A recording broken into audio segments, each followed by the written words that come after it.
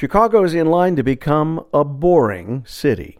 I'm Charlie Meyerson with a Chicago Public Square newscast. That's boring because of the real world's Tony Stark analog, Elon Musk, and his boring company, selected by Mayor Emanuel's administration to build a high-speed underground transit system connecting downtown Chicago and O'Hare Airport.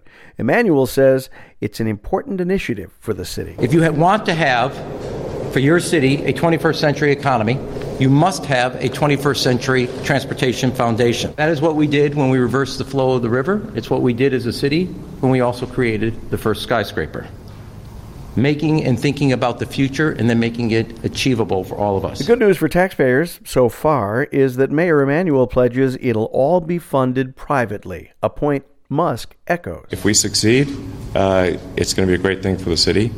And if we fail, well, I guess me and others will lose a bunch of money. But there's plenty of skepticism to go around. A DePaul University transportation expert sees only a 1 in 3 chance of completion, partly because of the big unknowns in digging a tunnel as much as 60 feet under the city.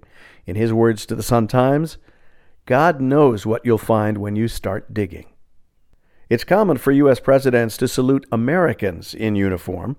Not so common for a president to salute members of other countries' militaries, especially those serving what some have condemned as one of Earth's most oppressive regimes.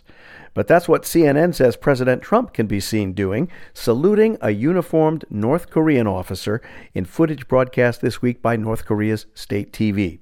At least one retired U.S. admiral tells CNN it's downright inappropriate and plays right into North Korea's propaganda about its legitimacy on the world stage.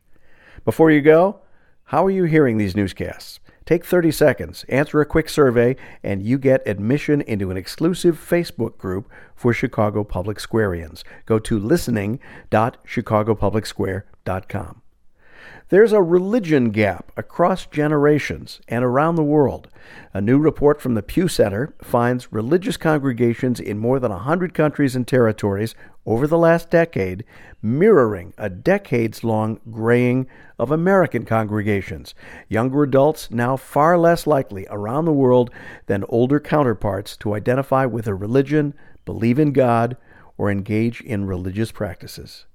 I'm Charlie Meyerson. You're listening to Chicago Public Square.